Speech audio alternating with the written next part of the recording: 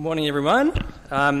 Good to have you with us at church. My name's Mike, and I guess technically I'm not really a student minister anymore. I finished college, so I'm unemployed at the moment. But good to have you with us. And as Huey said, if it's your first time, then a particular warm welcome to you. We hope you have a positive experience at church and that God speaks to you by his word this morning.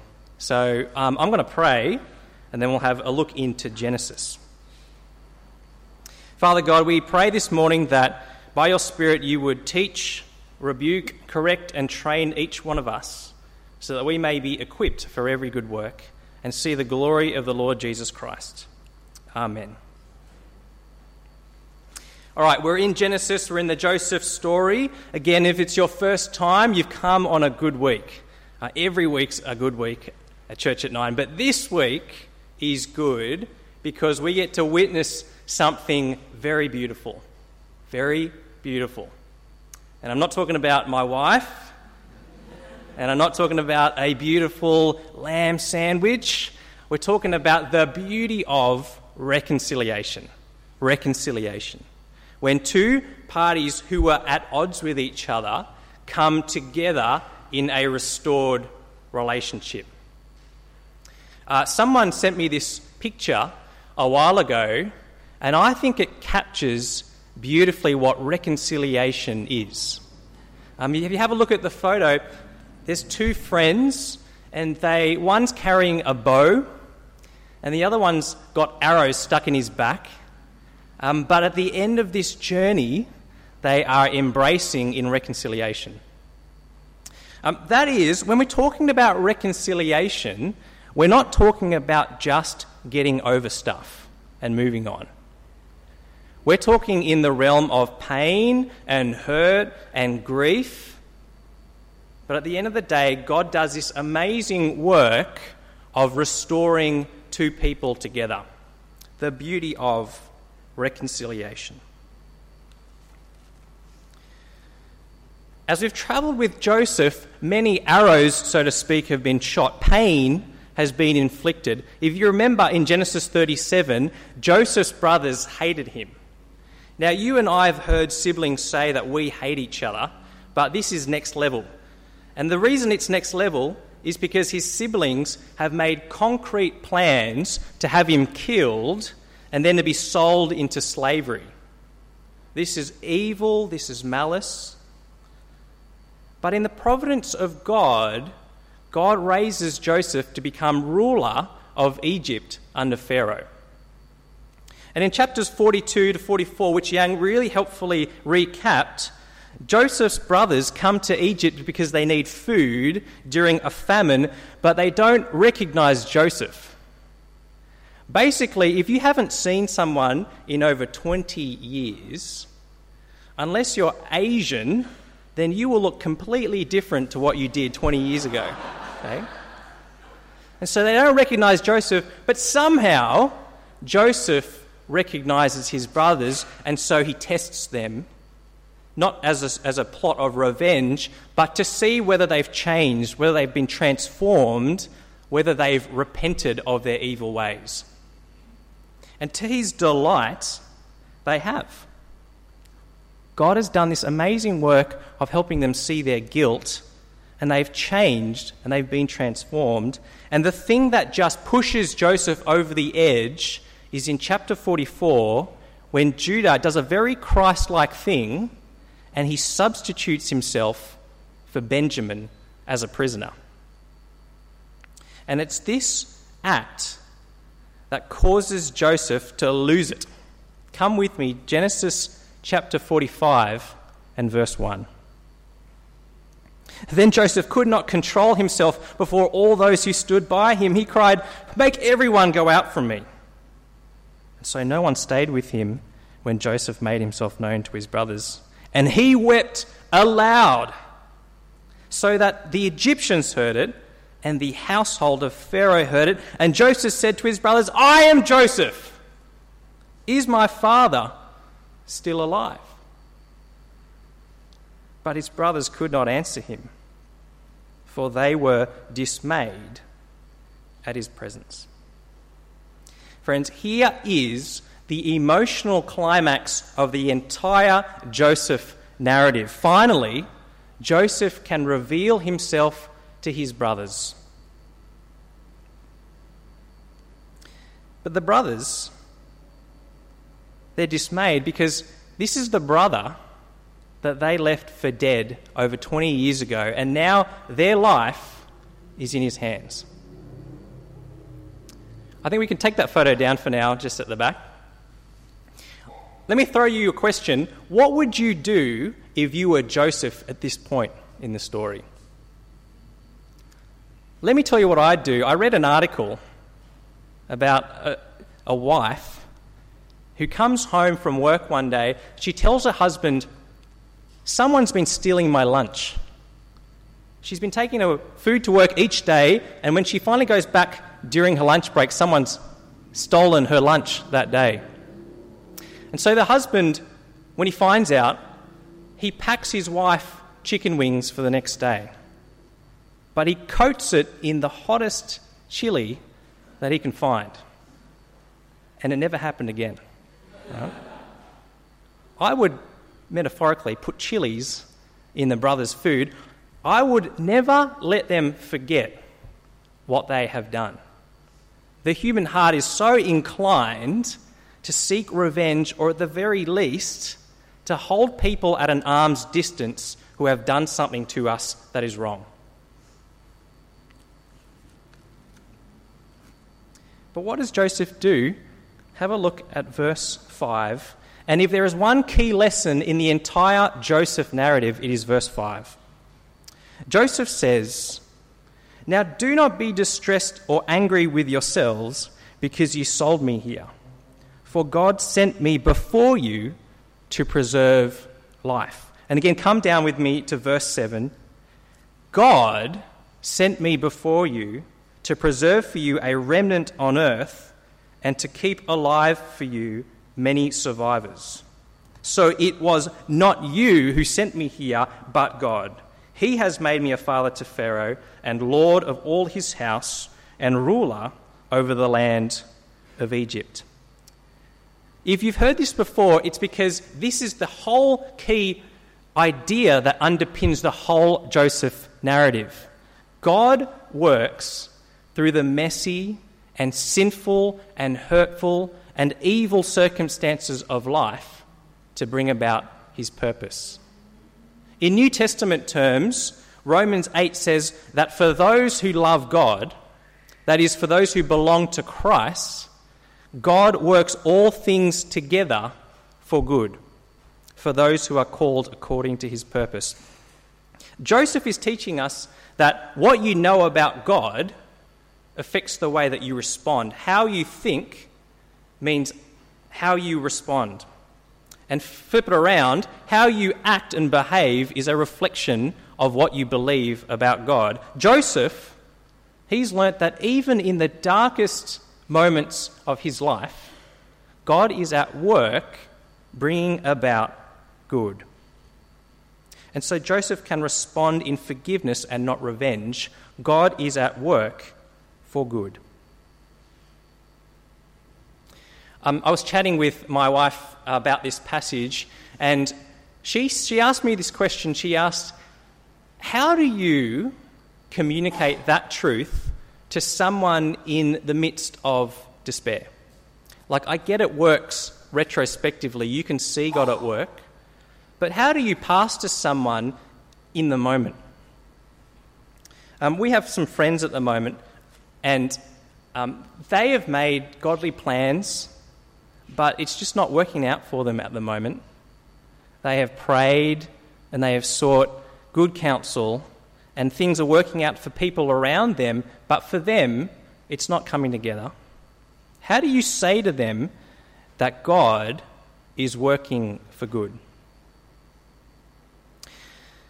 I don't have the answers, but the answer that, at least I think, is with a lot of humility. It's to confess that we don't know the timing of what's happening at this point in time. We don't know the timing of what's going to happen for you 1 month, 6 months, 12 months from now. But it's a confidence that says that even in the details of what you are going through right now, God is doing something to bring about good for you and for his purpose. God works for the good of those who love him.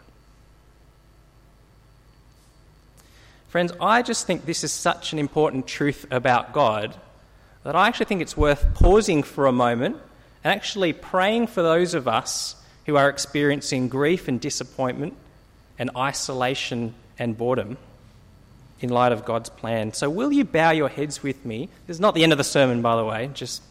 We're just going to pray for those in that situation. So please pray with me. Father God, we give you thanks for this truth that you are working for good in every detail of our life. And so now we just want to pause and consider those amongst us who are experiencing grief and pain and loss, disappointment and isolation, and personal internal struggle. Father, we pray for a loving community to wrap our arms around each other. And please remind us that even in this moment, you are at work, bringing about good for us and for your good purposes. And we ask this in Jesus' name.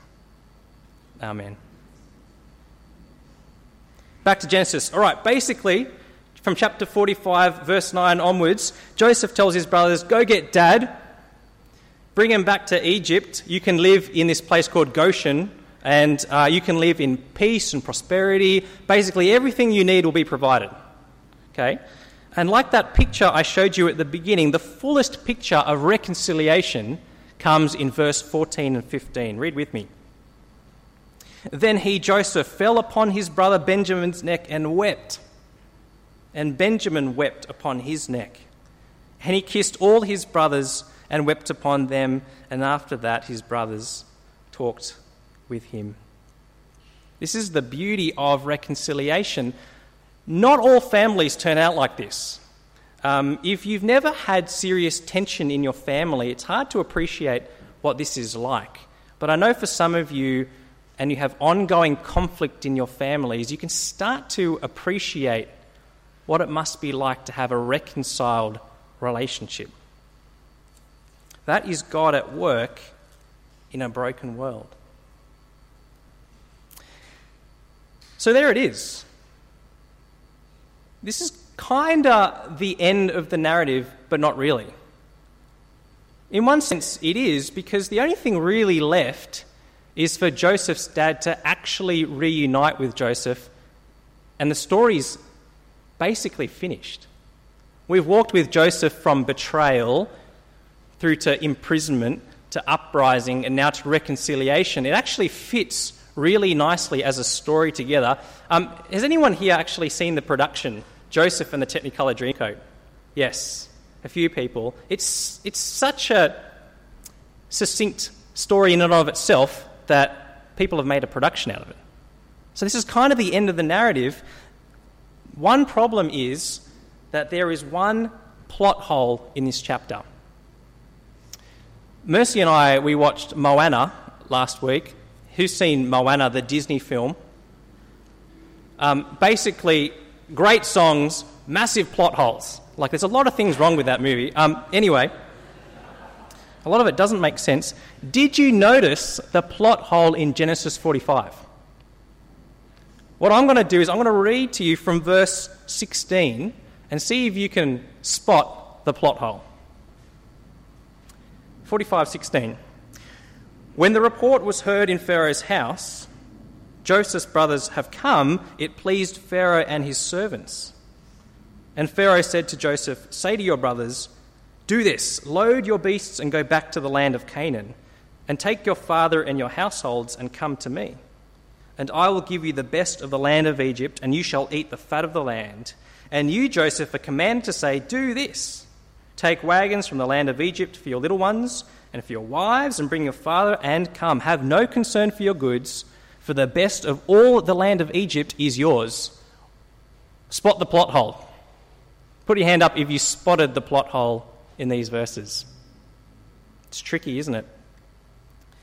to spot the plot hole of Genesis, God has made some promises to his people Israel that they would what? Become a great, blessed nation, and that they would have their own land. And yet here, they're not going to their own land, they're actually coming out of their own land. And where are they going? Into the land of Egypt.